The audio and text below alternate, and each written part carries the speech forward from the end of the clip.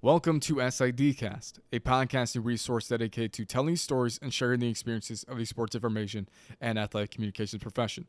My name is David Gibson. If you could, before you get any further into today's episode, go to iTunes, Spotify, or wherever you get this podcast, leave us a rating and a review.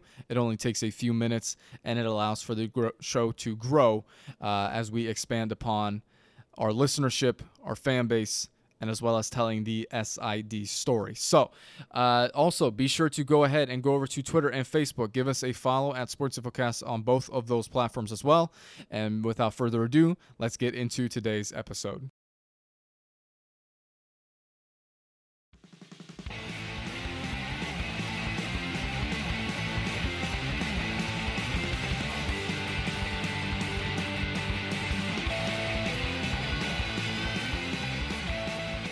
And we're back just like that, and I hope you guys are doing well. I know that baseball's starting to wind down, both at, well, I say both, at all levels, I would say. I know the World Series, NAI World Series, start to kick off here soon from Lewiston, Idaho, as it does seemingly. I think it literally is every year, now that I think about it. We got some track athletes going tomorrow. I know for me personally, we have a steeplechase guy and a 10K girl both going, I say tomorrow, I guess. You're listening to this on Thursday, so tonight. Really looking forward to seeing how they do. Really anticipating something really big out of the two of them. Hoping that Nathan makes it to the finals for Friday. We'll have to wait and see. Yeah, just excited all around. I want to welcome everybody if you are an SID or if you are not, if you're just learning about this profession in general or just want to hear Mark talk, or weirdly enough, if you just want to hear me talk, this is the place to do it. And do as the intro says. And plus, I would say sign up for our newsletter, sidcast.fireside.fm/newsletter.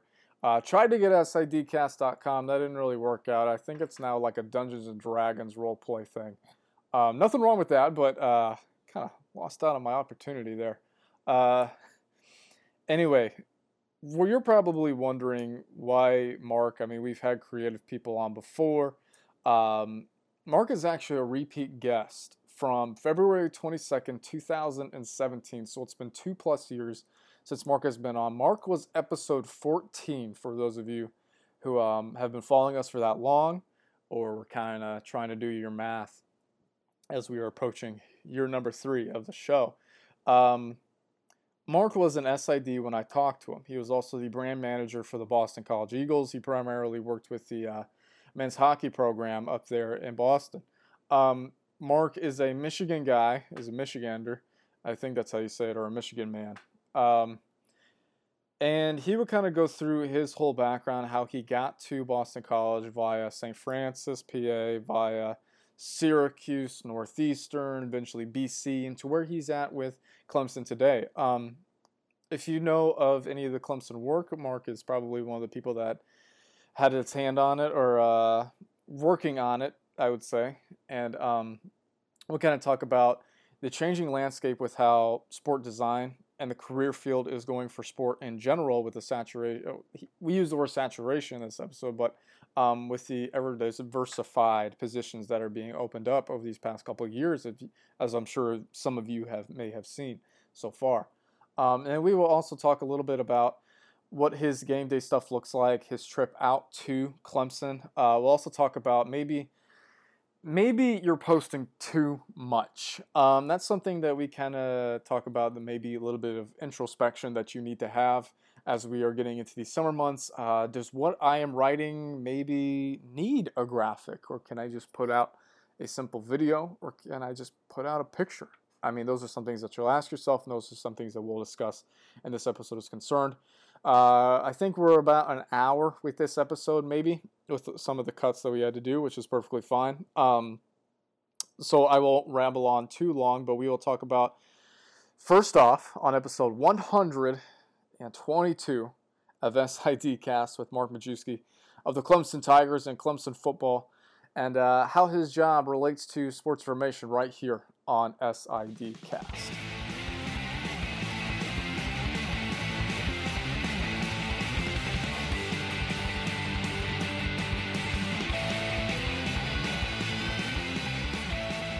Yeah, sure. It's that could take up the whole 40 minutes, David, if needed to, but I'll try and keep it short.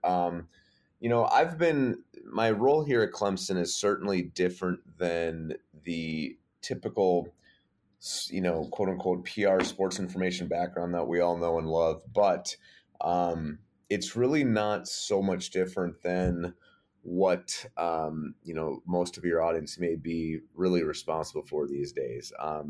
Before my time at Clemson, for those who may not know, I worked at Boston College as an SID. I worked primarily with our men's hockey program.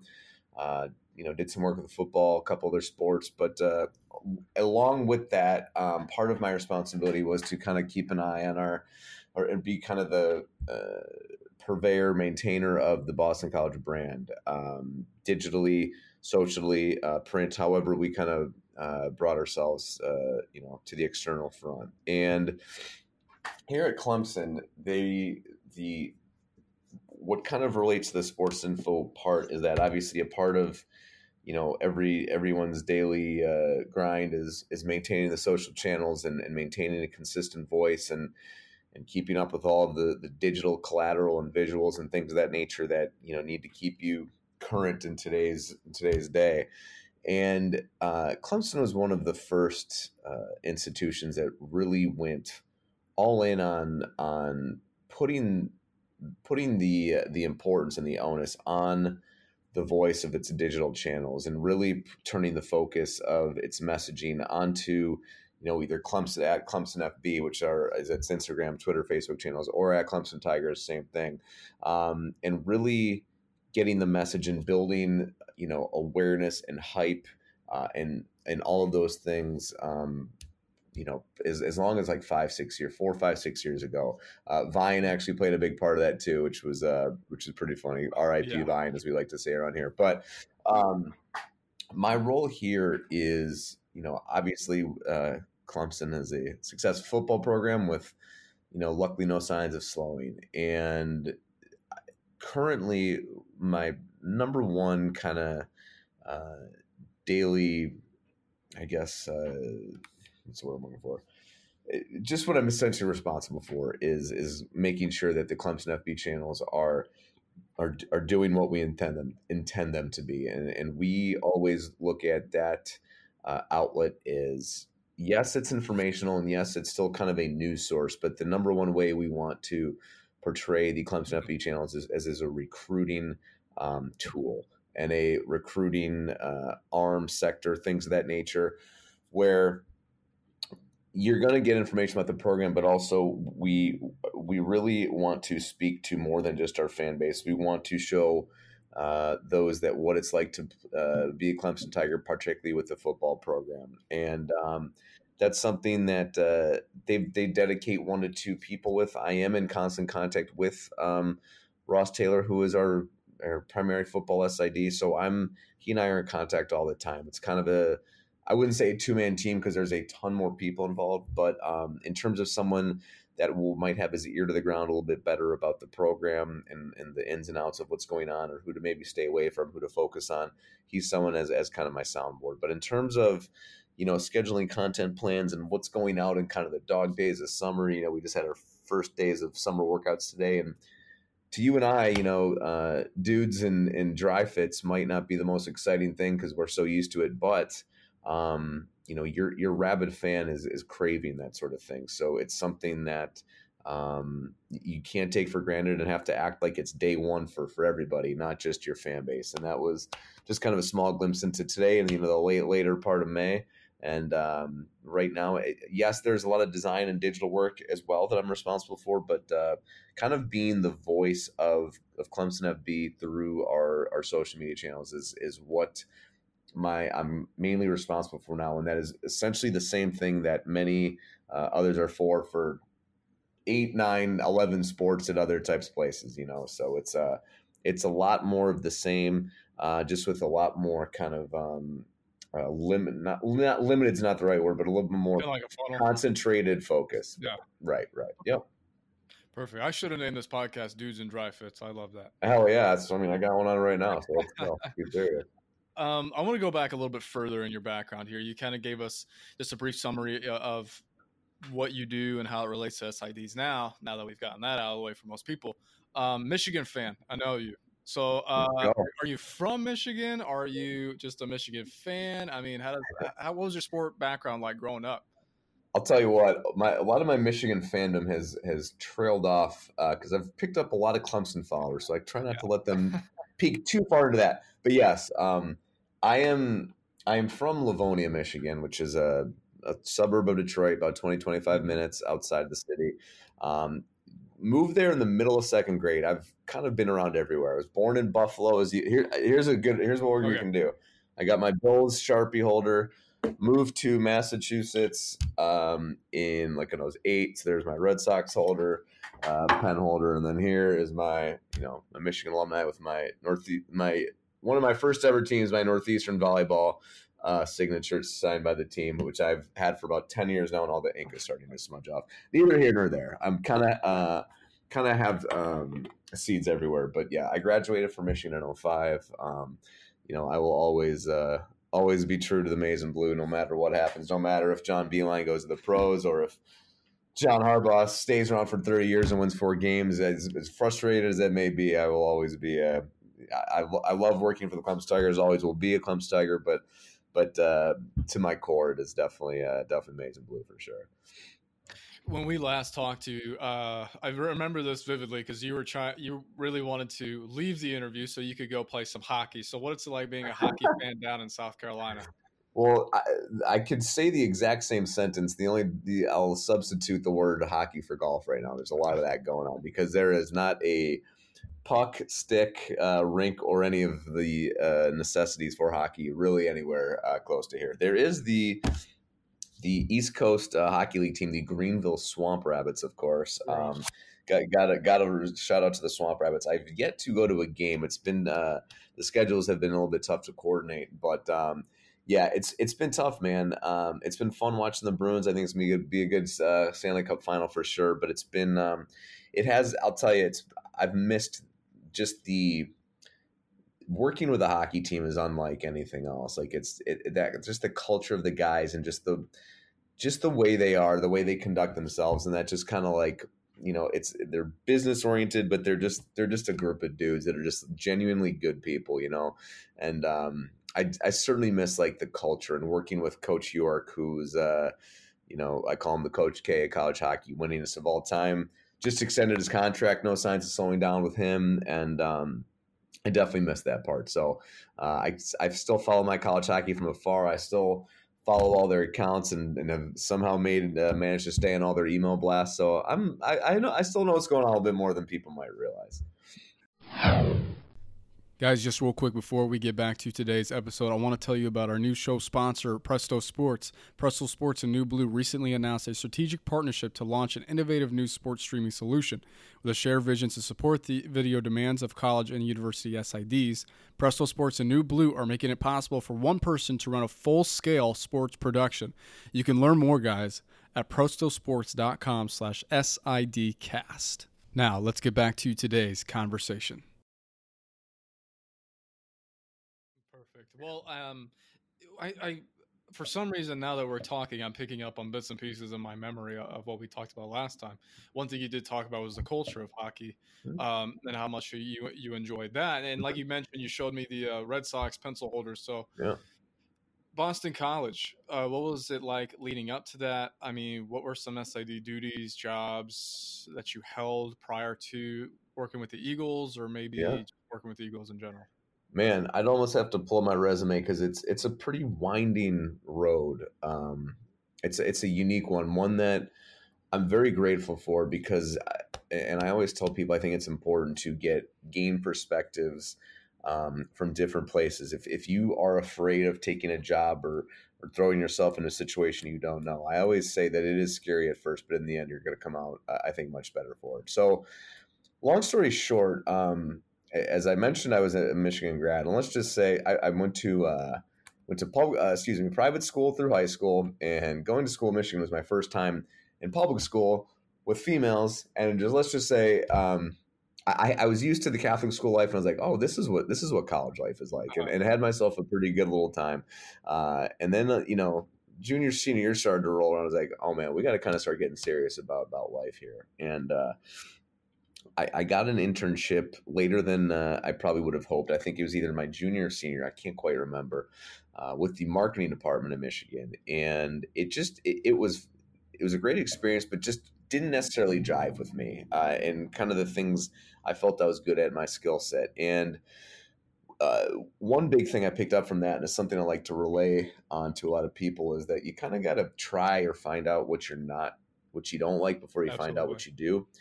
It, and that was a pretty good, uh, like opening of my eyes to that kind of cliche, if you will. So I went to Wayne State, which is in downtown Detroit, to get my master's in sports administration. And the reason I wanted to go to that program is instead of doing a thesis or something like that, we had to do a long 500-hour apprenticeship, internship, something like that. And um, I was fortunate enough to get hooked up with the director of marketing. So we're still in marketing. Okay. So stay with me here. With the U.S. This is where my hockey kind of start came, and it was kind of very random. The U.S. U.S. National Team Development Program and it was based in Ann Arbor. It's now currently in Plymouth, Michigan, but it was in Ann Arbor before. So I was like, well, that's a nice short little drive. So I took an opportunity with them throughout the year with the director of marketing, guy by the name of Andy Madden. Haven't talked to him forever. If he's listening, what's up, Andy? Mad Dog, been a long time. But what I learned was the responsibilities and things that I was doing. I was like, this is a little different than my last kind of opportunity. It was more like a PR based sort of thing. I remember, I'm pretty sure the first assignment I ever did was I had to make US versus like Finland like flyers to hang up in the ice cube. That was what the arena was called, like in Uh-huh. PowerPoint. And that was like my first intro to design. There you go. Just diagonal logos in PowerPoint. It's pretty sweet. So I remember that being kind of my first things, but I just remember being more in tune with the team and the coaches and dealing with stats and things like this is what I wanted to do. This is how I wanted to work. This is what I wanted my involvement in sports to be, and it kind of flourished from there. After I finished my master's in that internship at USA, I went on to the Bit Illinois Junior weird. Yeah. Golf Yeah. Association. So we're getting to the weeds here, but real weird, dude. Don't no doubt.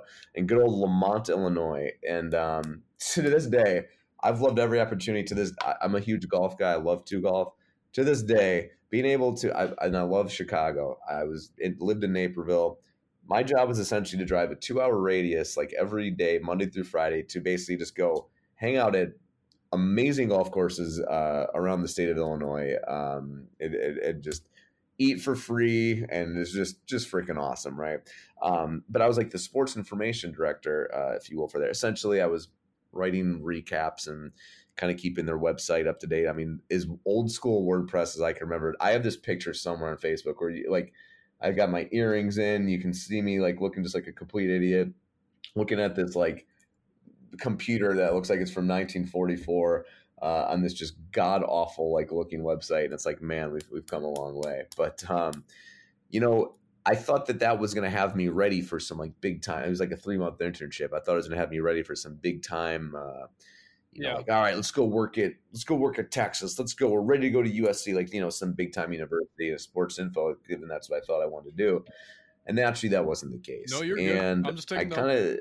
of, if I'm going long here, please feel free to cut me off. But all right, I will try and keep this story quick. So I was out on the golf course, and I had blanketed, as many do at that stage of life. I was probably 22, who knows, 22, 23 or something. And I had Yeah. blanketed I honestly Uh, applied to so many places, I pretty much forgot where I had applied to. You know what I mean? So I get a call. I'm out on a golf cart driving down, and I kid you not, there's like a lawnmower, cutting the course as I'm out there, and I pick up as like the motor or something turned back on. And it was like super super loud. Long story short, Ben Mitchell, if you're listening, I think he knows this, but if not, oh well. I literally didn't know who I was talking to the entire interview because I didn't hear it at first, and I went on for about an hour with good old St. Francis University of Pennsylvania in Loretto, PA. If any of you all have heard about that, it's D1 in the Northeast Conference, NEC Pride, Red Flash Pride for sure. And that was my first foray into, the collegiate landscape. I actually weirdly was for someone who Yeah. worked at the IJGA, got thrust into being the football contact, believe it or not. Talk about baptism by fire. And the reason why was because St. Francis was kind of known as a basketball school. They had a great women's program, and still do, if I'm not mistaken. And a lot of their focus on that season was taken away by football, which was at the one AA level at that time. And they wanted to bring someone in just to kind of offset that workload, whether someone experienced or not. Obviously, I was not very experienced. Having said that, it was fantastic. Now, granted, I took the job completely blind. It was a year-long internship. Did not make a dime doing it. Completely free. It was fully for experience. And I remember thinking that when I did, again, I kept looking it up, and I was like, "Where is this place?" And I remember when I was driving there, I thought it was kind of close to Pittsburgh. I remember driving. It's pouring rain. I'm going to this gig blind. And this is when you had the GPS mounted on your windshield. This is before your phone did it. And it's like, I'm seeing all these Pittsburgh signs and radio stations. Like, all right, cool. We can do Pittsburgh. Why not? Not that far from Livonia. And it's like my GPS, I go, turn right. And I go 67 miles down Route 22, right into the Allegheny Mountains. I was like, what in the hell have I got myself into? But that opportunity matured me very quickly. I called that I was kind of off the grid for a year, and it's where I was able to really just hunker down, not really distracted by anything. Ben Mitchell is someone who, to this day, I think is one of the most talented designers that sadly probably not too many people know about, but he is incredible, and he is one of the people that I owe a good amount of my career to, just because some of the stuff he was doing back then would hold up today, if not surpass many. The king of layout, the king of topography, the king of vector, and I owe a lot of what I know today to him. And he taught me, in working alongside with him, I learned that media guide layout. I mean, this is definitely before Twitter was a thing. So this is when I learned, I'm in the process here of putting together a prospect list for something we have here, and I'm laying that stuff out in InDesign just because that's what I like to do. I learned that those sorts of things were what I really enjoyed about the industry was the publication stuff, the anything visual, anything that was portraying something that wasn't in a press release, if you will. And with that, I learned a very good amount, moved on to Syracuse for a full-time internship in my first, we're into the Power Five, if you will. Started with the women's. They started their women's ice hockey program that year. Megan Skelly, first goal, 9 seconds into the program. I was like, this is amazing. It was crazy. I'll never forget. And that was great, and did kind of try to keep elevating my design there. And then there's a lot of anecdotes along these stories. I'm trying to move it along, but took my first opportunity after Syracuse to Northeastern University, in Boston, which is where I'd lived as a kid. Loved Boston. I had family there. Still miss Boston. Worked at Northeastern for 4 years before going down ComAF to BC. I worked with the hockey program at Northeastern, the men's team there, to take over the men's team at BC and do a lot, kind of elevate some of their visual branding and design work. And here we are today on May 22nd in the upstate of South Carolina.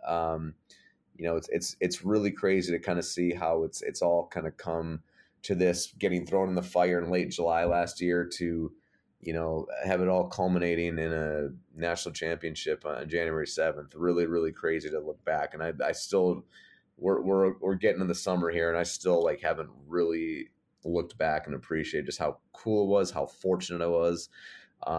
Just what an incredible experience for both myself and everyone that I've worked with.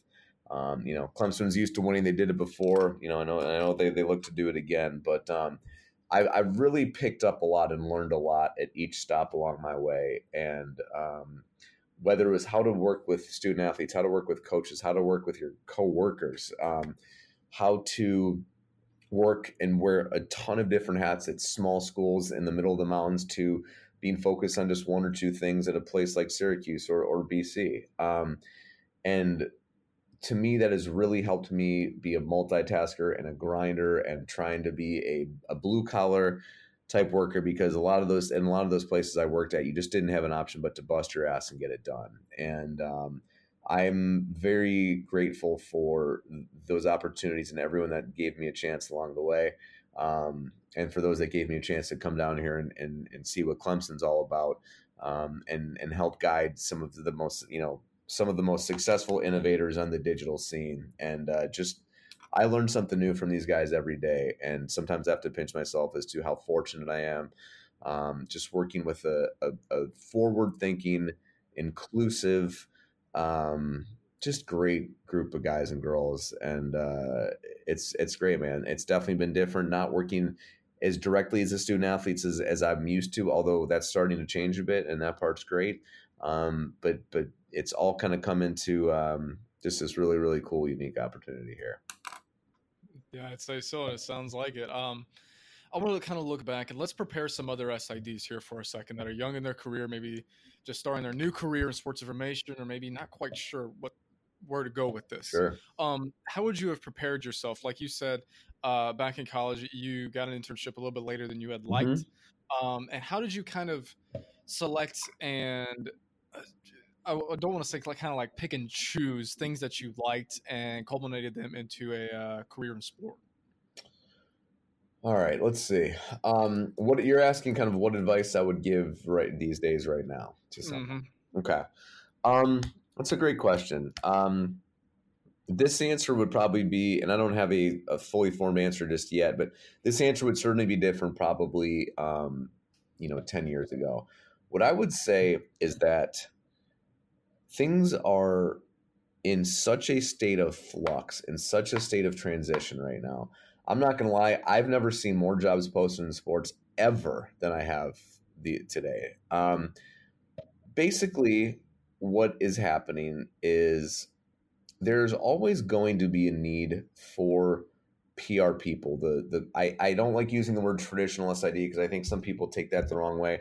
But the folks that are putting together note packets and getting to shoot around and talking with Jay Billis and talking with Jay Williams and talking with Allison Williams for a Duke NC State game or something of that nature. You're always, as long as those games are on TV, there's always going to be a need for that role, and there's always going to be a need for a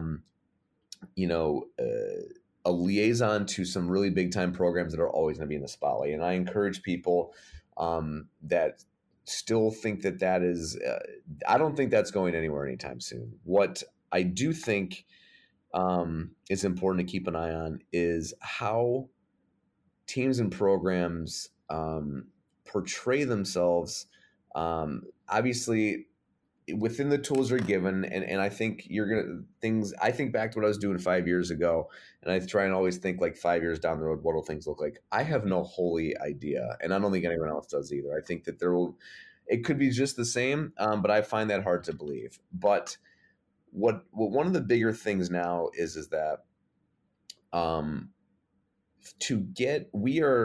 said this before in a couple other things I've spoken in, and I mean, we are so much more part of the recruiting and, I mean, honestly, winning process than ever before.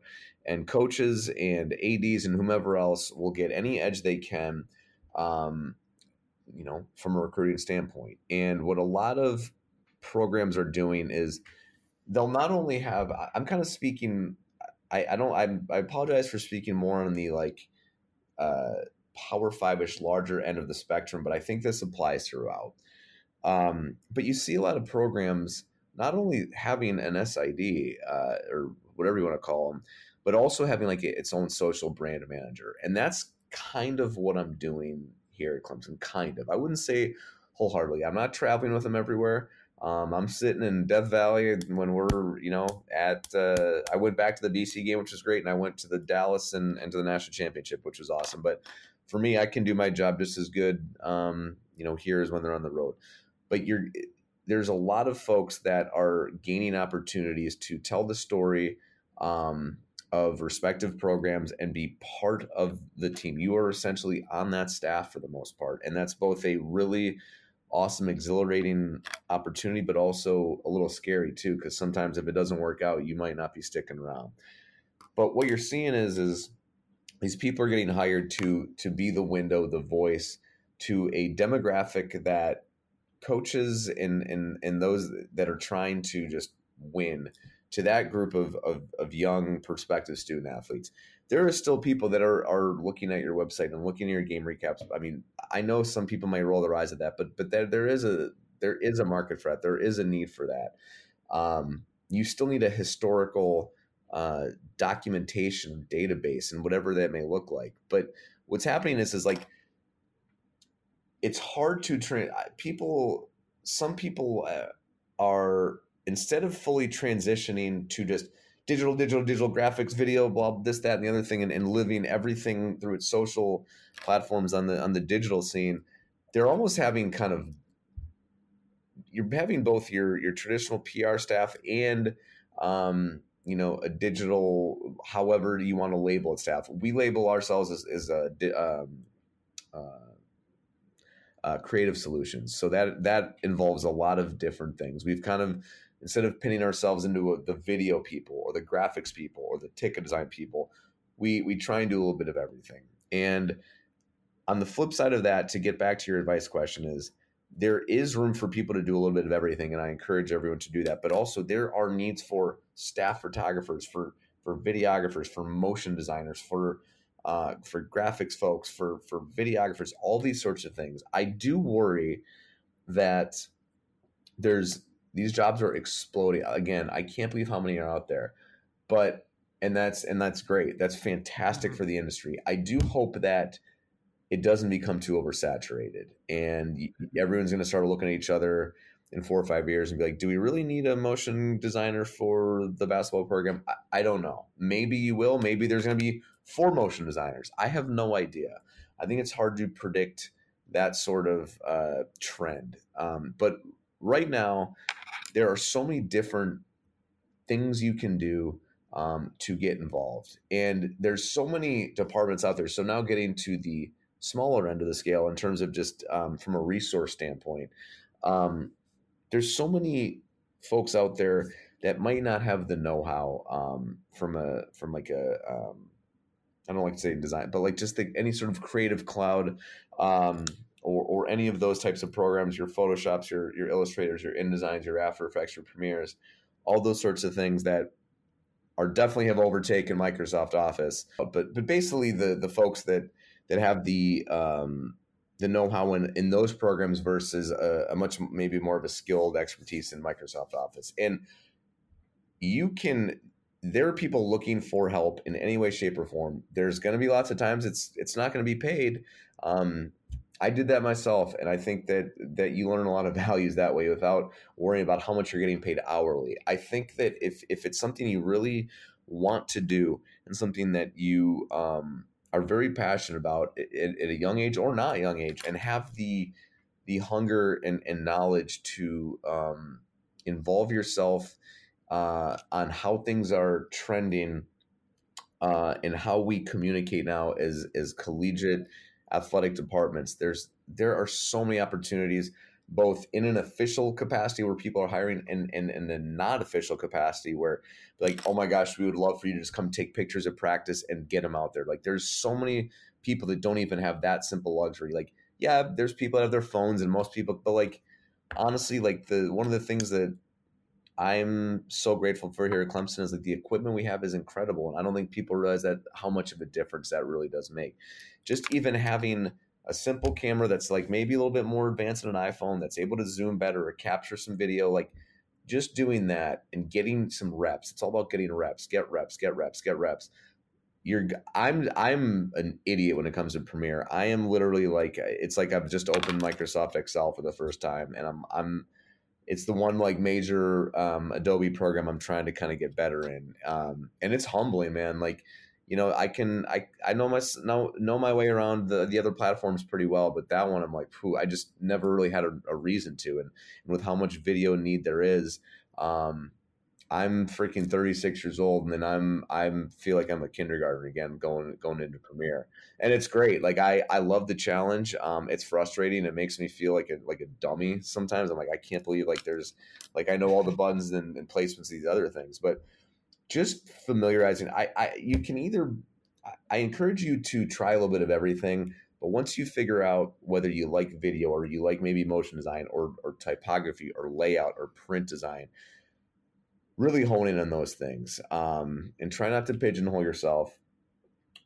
Get a little taste of everything, but you're probably not going to be doing a job of all 4, 5, 6 of those, major outlets. Like maybe you will. There are places that do have a need for that, but to really hone in on a craft that you feel comfortable with, that you enjoy the most in telling that story. All of the things that I mentioned are an avenue of doing that, just in different capacities. And it is amazing seeing what people are putting out there, just the capabilities and know-how that people have on all these platforms, and what they're doing, and the digital transformation is remarkable. To kind of sum up what you were saying, I think like in the beginning, especially in college, maybe early on in your career, diversify yourself a little bit. And then as you're kind of going through, finally honing in on what you enjoy, and really working with a career as far as that. Like for me, I love cross country. I love track. Sure. You know what my job was at the 2016 national championship? Enlighten me. I handed out trash bags. There you go. I don't care. Yeah.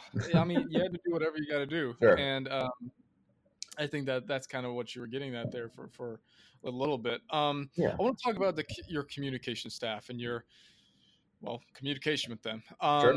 How have you kind of worked on that relationship? How can others work on relationships, not just with sport creative in general? Maybe they have a creative services. Like for us, we have to work with our creative services across campus. I mean, what does that look like for you?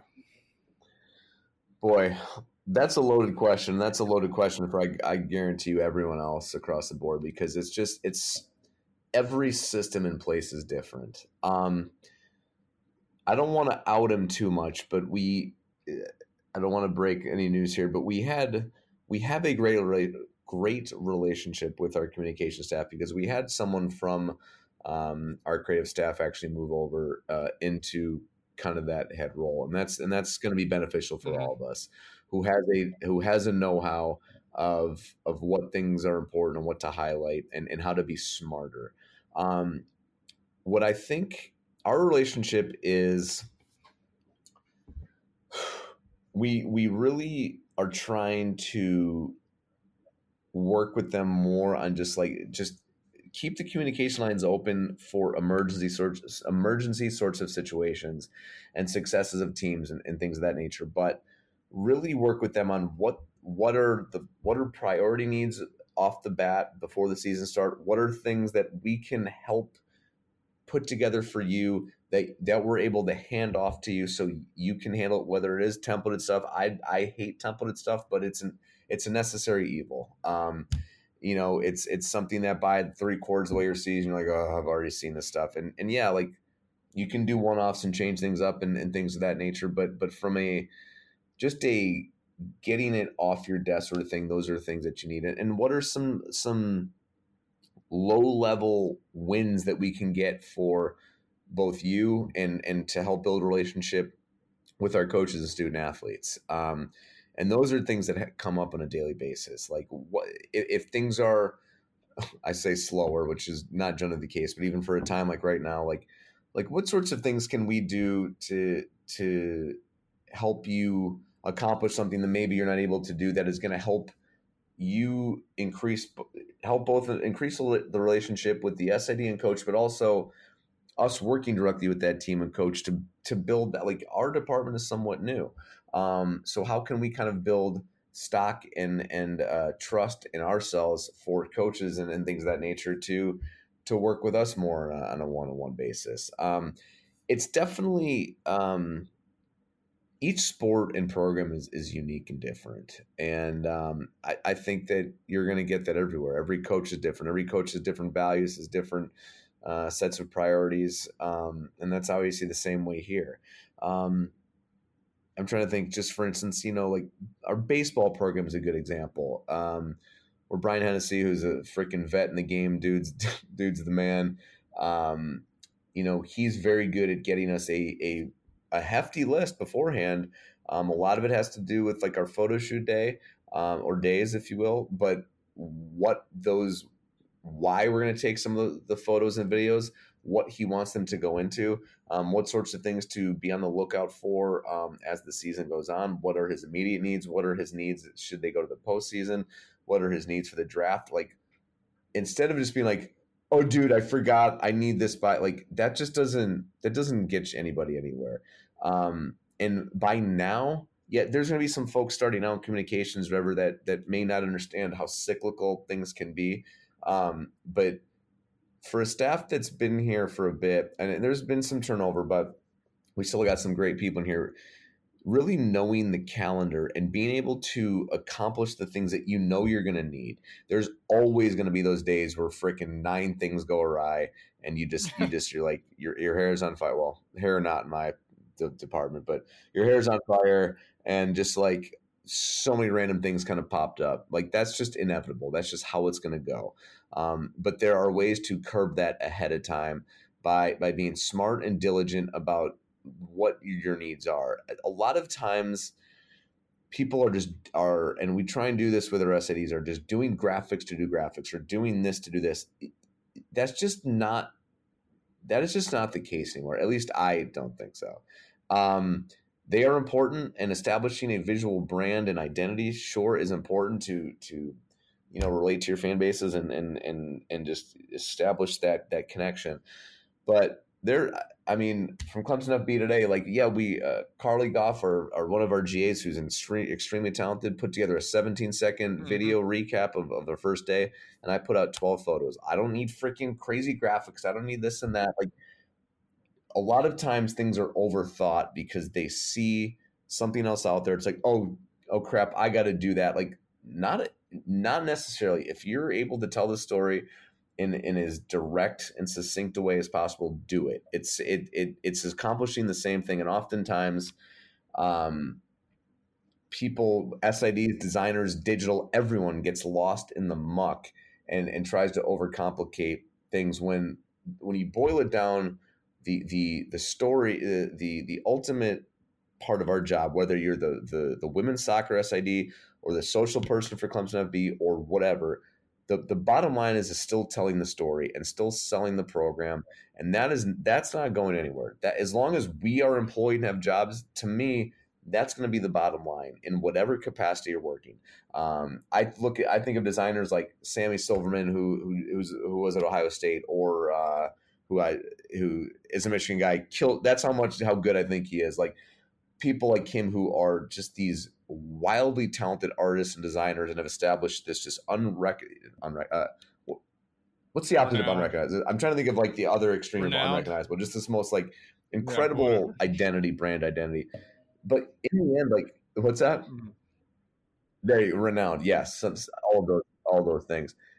He's still telling the story of the program in the end. That's what he's doing. He's doing it in a very unique, relatable to the younger, I think, demographic. But it's done in a way that is unique to him and to the program he works for. And I would kill for his skill set. I think any of us would kill for someone's just talent and just to crawl inside their brain and see how they think. But that's just not the case. That's how he functions, and that's how he tells his story. There are many ways. It's becoming an endless soup of ways that you can tell your story because of how many different options and platforms there are now. And I think trying to tie this together full circle is working with the communications departments and the coaches themselves as to what things are important in their program, what sorts of things they want to highlight. Who are they? Obviously, recruits are the number one thing they're trying to get to, but what other sorts of constituents are they trying to reach? Is it alums? Is it just the community? Is it all the above? And how can we do our best to support your goals and support the things that are important to you while not making it be extremely overwhelming? And really just trying to be smart and keep those communications line open. That's such a cliche thing, but that is super, super important. I know that went roundabout in a ton of ways, as I usually do, but hopefully that kind of sort of answered your question. You're good. You actually knocked out a couple of my questions here. I was going to ask you something about you mentioned earlier about purposing your social, and I was saying, how could other people do that? Because like you had said, I wholeheartedly agree with you that people are just putting out graphics and stuff just to check off a box or just for the Yep. sake of doing it. Because I hate to, I'll screw it. Last week I had to write a release for our two athletes who are going to be running next week. I Mm-hmm. was just going to throw out a picture of Nathan and a picture of Hope. No big Mm-hmm. deal. Sure. All of a sudden we had to have a graphic for it. Of course. Yeah. So maybe quickly, how can people who one kind of realize that they're doing this? I mean, how hard is it for them to break out of that mindset, and how can they scale that back a bit?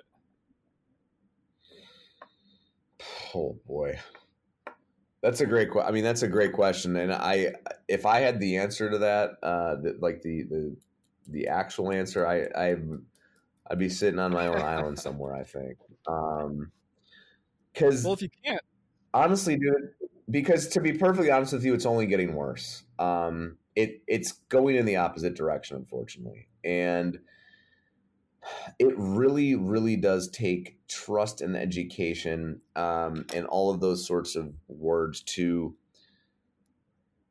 help show those that you're trying to work with and appease, for lack of a better term, that a lot of times those things just there are times where they are necessary. Okay, they are. But just because you see someone in your conference or one of your competitors do something that you think looks cool or is like, oh my gosh, why aren't we doing that? You need to ask yourself, if we do something just like Utah State or whatever, and if I don't know, whatever. I always throw random schools out. Can never think of a good counter, but like, does what they're doing is what Utah State's long jump NCAA qualifier graphic is if we do that for Colorado State or whomever, is that how much of the needle is that going to move? And it's hard to coaches aren't thinking like that, and nor should we expect them to. Their focus is on other things, and their focus is on how can the people that work with me help me, and that ultimately is one of our jobs as well. But there's so many people that are obviously stretched thin, and there's only so many hours in the day, and trying to what I think will help offset that is putting together a plan ahead of time, just to avoid the situations where it's like, no, photos aren't going to work. Got to be a graphic. It's like, well, hold on. What did we talk about beforehand? What are the maybe parameters we talked about that warrants a graphic? And even saying that to me is just makes my head hurt. Like, it just sounds so stupid, but it's hopefully something that helps offset the problem that is very real. I in all seriousness, like, I do have genuine concern as where does it all end? And not where does it all end, but where does it all go? And how does the toothpaste is out of the tube on this one, man? Like, there's no real going back. It's now just how to be smarter and how to really, now that people I think are starting to gain a better understanding as to how they want to portray themselves and an identity. I mean, there are some folks out there that everything I see them do is a graphic. It's a graphic. I'm like, and it's great because that's just how they're structured. Some people aren't structured for that. Some people might be structured just to tell 18-second video snippets. That's fine too. There's only so many people out there currently, and that's why there's so many jobs, because there's such a need for these types of folks. But everyone's skill set is different, and if your coach is coming to you and you need a graphic and that's not your strong suit, it's like, coach, like, hey, me putting out a graphic that might not be that good, might honestly it's not going to help you. A really good photo or something that might just be color treated a little bit or put, just framed in a way, like, honestly, I think can go a much longer way than a half-assed graphic that's just not someone's skill set. And not that that's their fault. It's just kind of the way it is. And it's a hard question to answer, just because we are so far past that that threshold, and kind of trying to reel it all back in is what I think. Reel it back in is a bad way of putting it, but how can we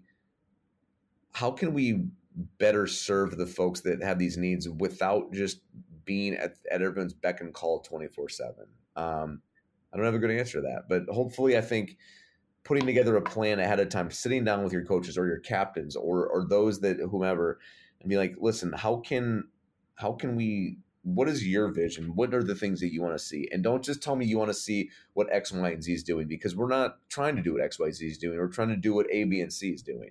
And I put the onus on people that are listening to make that admission of theirs, to not worry what everyone's doing, but to worry about what your values and your voice and your mission and your goals are.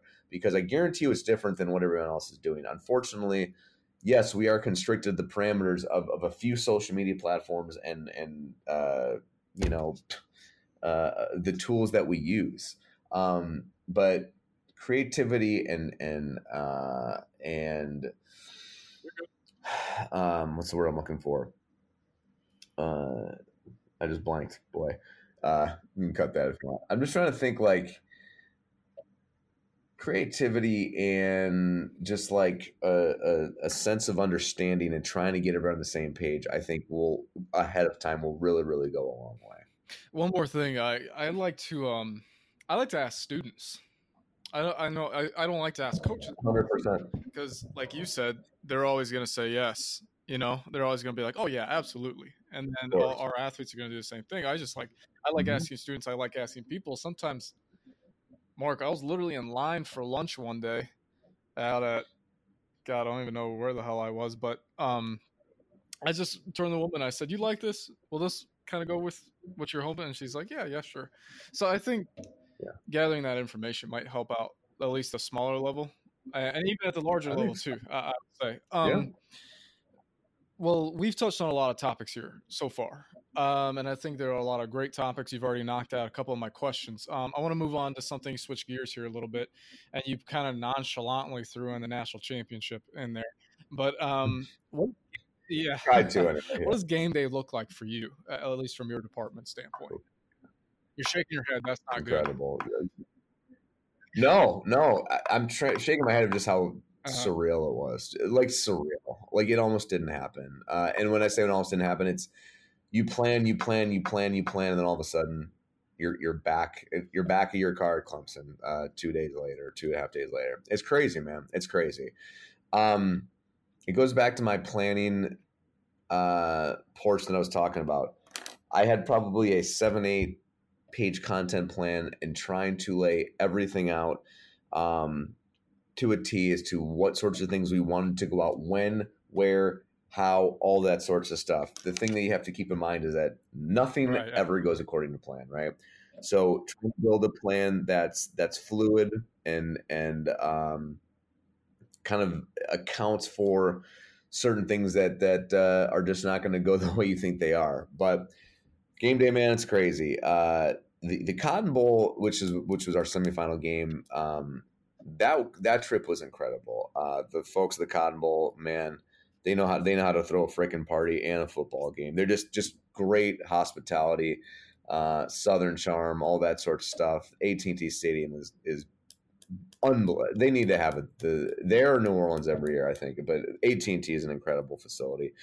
But we were there for about 8 days. We spent Christmas down there. I mean, it was a long trip. The national championship weirdly seemed almost more like a true road game than the Cotton Bowl was our bowl trip, if you will. Even though it was one of the national semifinals, like, we got to do some really cool things. Whereas San Francisco or the Bay Area, if you will, I mean, that was a business trip, and we weren't there for nearly as long.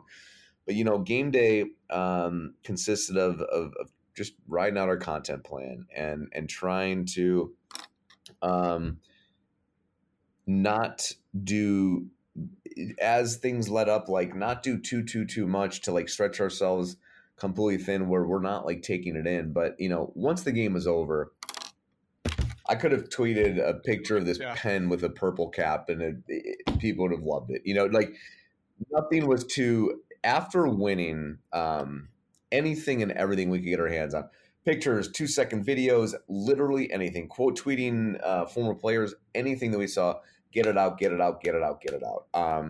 Like those folks that you see, hey, our social media team is gonna enjoy this one too. Close for the night, like that's insane. Like, yeah, like you want to go party and hang out too, no doubt. I'm number one in line to freaking party, but you got a job to do, and after the game, once probably, so you got to keep in mind it was probably 9:30 ish West Coast time. I mean, so it was pretty late back, cross country. But so we kind of shut it down after. I mean, the amount of stuff we pumped out. I mean, we probably had about whatever we did on Instagram with our story, how many galleries and video posts we put on Facebook, however many tweets we had, whatever the website we built, we have this incredible platform at WMT. Just the visual recap we put together. I'm so proud of everyone that was involved. It was a lot of work, but it didn't seem like that much work just because of how much planning was involved and how professional everyone was on their accord, and just the execution.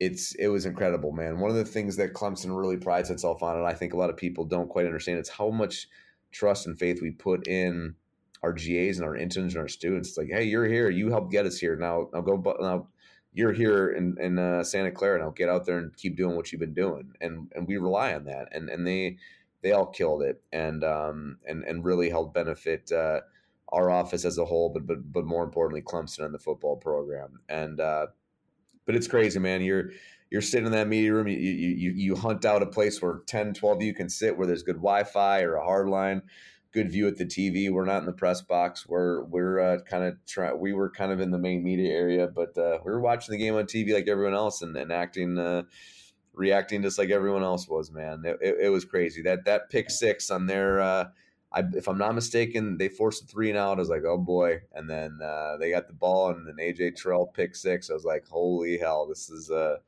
we're off and running. So it was crazy, man. An incredible experience. Just so great to see the guys' reactions and just be a part of that, man. It was awesome. Sounds like you've had a hell of a first year. It's not even over yet, but we have, man. We sure have. Yep. Still got baseball. One thing I'm going to miss about Division II is the calendar, because I'm all done. There you go. Yeah, man. Absolutely. Yeah. I don't remember if I asked you any of these questions the first time around. I usually ask some people some quick questions here at the end. Other than the national championship, if it is, don't worry about it. Favorite memory of your professional tenure? Man, I've got some good ones. That's a great question. One of the ones I always kind of look back on that's just really cool to me is being able to, be with this tiny little kid from just outside Philly, Johnny Gaudreau, and helping him through when he won the Hobie Baker campaign and watching someone who just lit college hockey on fire. And let's be serious, college hockey is not the most followed sport. It's a very niche sport, but it's got a diehard fan base for those that do follow. And everyone's like, this kid's too small. They're going to be doubting him. He can't be more than 140 pounds. And to this day, he's probably put a little bit on, but he literally looked like a 9-year-old boy out there. And just watching him skate circles around these grown ass men and win the Hobie without a doubt, and watching his professional career flourish as the same just diminutive, shifty little dude, just making it look easy out there. That is something that was really cool to me. Being there at Syracuse, Megan Skelly scored 8 or 9 seconds in the first ever game in program history. I was like, oh my God, that was really, really cool. That part was awesome to me. Winning the Bean Pot with BC. I had worked at Northeastern. Northeastern has finally ended their streak 1988. They've actually won it the past 2 years now, which is awesome. As a former hockey SID at Northeastern and close with their current coach, love seeing them win. But me, I never won at Northeastern. Winning my first, I did a damn thing to deserve it. But helping, being part of the run at BC for the first Bean Pod was so cool. The Frozen Fours I've been to, the Frozen Fours I've worked. But I'm trying to think if there's anything, in particular this past year. I mean, man, just Jonathan Gant, who's my boss now, taking me on the field for the first time during the South Carolina game. The first time I really got, because we're working so much during the game, he's like, we got to get you out of here, and taking me to field level in Death Valley at night against their blood rival against South Carolina, and just seeing like just what we do like is really all about it. It's crazy. It was crazy just to see. I have God knows how many photos and videos on my phone that I'll have forever, just from seeing the sheer insanity and just how cool and passionate it was. Mm-hmm. I've got a lot, man. I've got a lot to be thankful for, and I don't have just one. Johnny winning the Hobie is special to me, but man, all the other ones there are pretty close up there. In your mind, what traits or characteristics make a good SID as a former SID? Yeah. Boy, I think, let's see. What traits make a good SID? Willingness to listen, willingness to learn, willingness to a lot of SIDs do things they don't want to do, and when I say that, I mean you're gonna a back-to-back doubleheader or something. You got to flip something over from the night before. Your game got over 11:30, and you have a 3:00 game the next day. Like having the ability just to freaking strap it up and do it, and be the guy behind the curtain and not worry about getting all the praise. That's what we signed up for. Being a blue collar worker, I think, is really what it takes, and trying to enjoy the moments when they come along. I'm not going to say that the moments are few and far between, but you do work your ass off. You do a ton of work to enjoy those little moments. So make the work that you do count, and when those moments come along, try and sit back and realize what you've, not only the student athletes and coaches and everything, what they've put into it, but what you've put into, because at times this job can be tough and brutal and physically and mentally challenging, but when you take a step back and look at it, it's definitely one of the coolest jobs in the world. And just pulling your keep and pulling your weight and being part of the team, and not just being there to get the dry fits or get the whatever, but really being a part of the team and putting in the sacrifices that everyone else around you is too. Work-life balance. What do you do to have fun? Oh man, we might have to move this to another podcast, or put a label on. I'm just kidding. Down here, man, the weather. I mean, you can play golf pretty much all year round here. I'm a huge golfer, man. I love it. I'm going back. I go back to Boston often, to be perfectly honest with you. My fiance is still up there, so spend some time with her.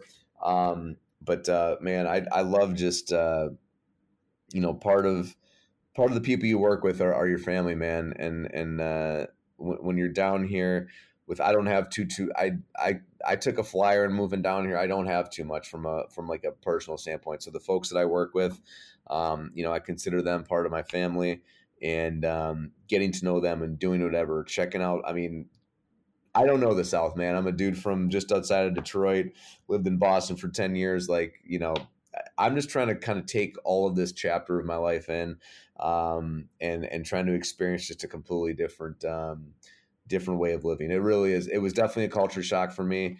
Not in a good way, not in a bad way, just in a way it was. And I'm very thankful for that. So I'm playing a lot of golf. I'm trying to get better at Premiere. What show? I'm watching. I don't know if anyone's watched. That's it's like a 17-minute per episode, 6 episodes of I Think You Should Leave. If you're into like really sick, stupid comedy, one of the funniest shows I've ever seen. I'm trying to think of a show. I want to start a show soon. Do you have any recommendations? I'm open to recommendations. I don't know if you have any recommendations. I'm looking to try and start a new show here. Sopranos is my favorite show of all time. I'll just throw that out there. Are you asking me or are you asking everybody? I am asking you. I'm asking me. All right, so I just finished. I watched Highwaymen. I mean, it's not a show, but it was a movie. It was about the Bonnie and Clyde stuff. Okay. We get into that Chernobyl on HBO.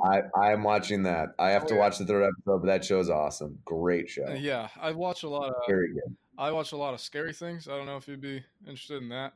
I'm a big documentary guy. I love documentaries. Okay. So, like I'm into all just trying to learn a bunch of stuff like that. How about the Ted Bundy? That thing? No, but I heard that's good. Really I will put that on. You gotta watch the Ted Bundy tapes first. That's like 4 or 5 episodes. It gives you the background on everything that he's done because the movie doesn't really do him justice. I would say as far as the atrocities, I would say. Not that you need like any context for it. I mean, take your word for it. This man probably killed over 50 people, but yeah. Yeah, you kind of have to take the good with the bad there. But Good to know. Yeah, next time someone, I know we talked about this a little bit off here. Next time someone is in Clemson, what's your restaurant and bar recommendation? Next time someone is in Clemson, okay. I mean, there's only one place, man. It's the SO Club. You got to come to the SO Club. It's literally right. It's a problem because it's right around the corner from where we work. But that's kind of like if every game day comes here. Apparently, the legend has it. I need to ask Tim Bray, our longtime legendary SID. Apparently, anytime Brent Musburger was in town, they'd save a seat for him, which I think is amazing. But like if game day comes here, they'll always do a hit from the SO Club. Just a great place. Rick Irwin's, if you're looking to show the parent that you're trying to kind of spoil yourself, it's I don't know how new it is, but it's a great. It's in what's it called? Patrick Square, if you will, and it's a great little restaurant. A lot of our coaches and their spouses and stuff treat themselves there. It's a pretty high end place around here. So those would be my two recommendations on that front. Perfect. When you getting married? May 16th. Not last May 6th, not 6 days ago, but almost a year from now, May 16th. Perfect. Yep, back in Boston. I'm happy. Yeah, I'm happy for the both of you. I know I saw you. Thank you, sir. Where were we last year? DC. Yeah. Okay. I know I saw you last year. Yeah. So glad you're doing okay. Glad you're doing well. I appreciate you coming on the show a second time. I welcome everybody who is either SID, not SID. I hope you kind of stick around, see what this side of the sport industry is all about. So, Mark, thank you very much for coming on a second time. Absolutely, man. Thanks for having me anytime. It's been real.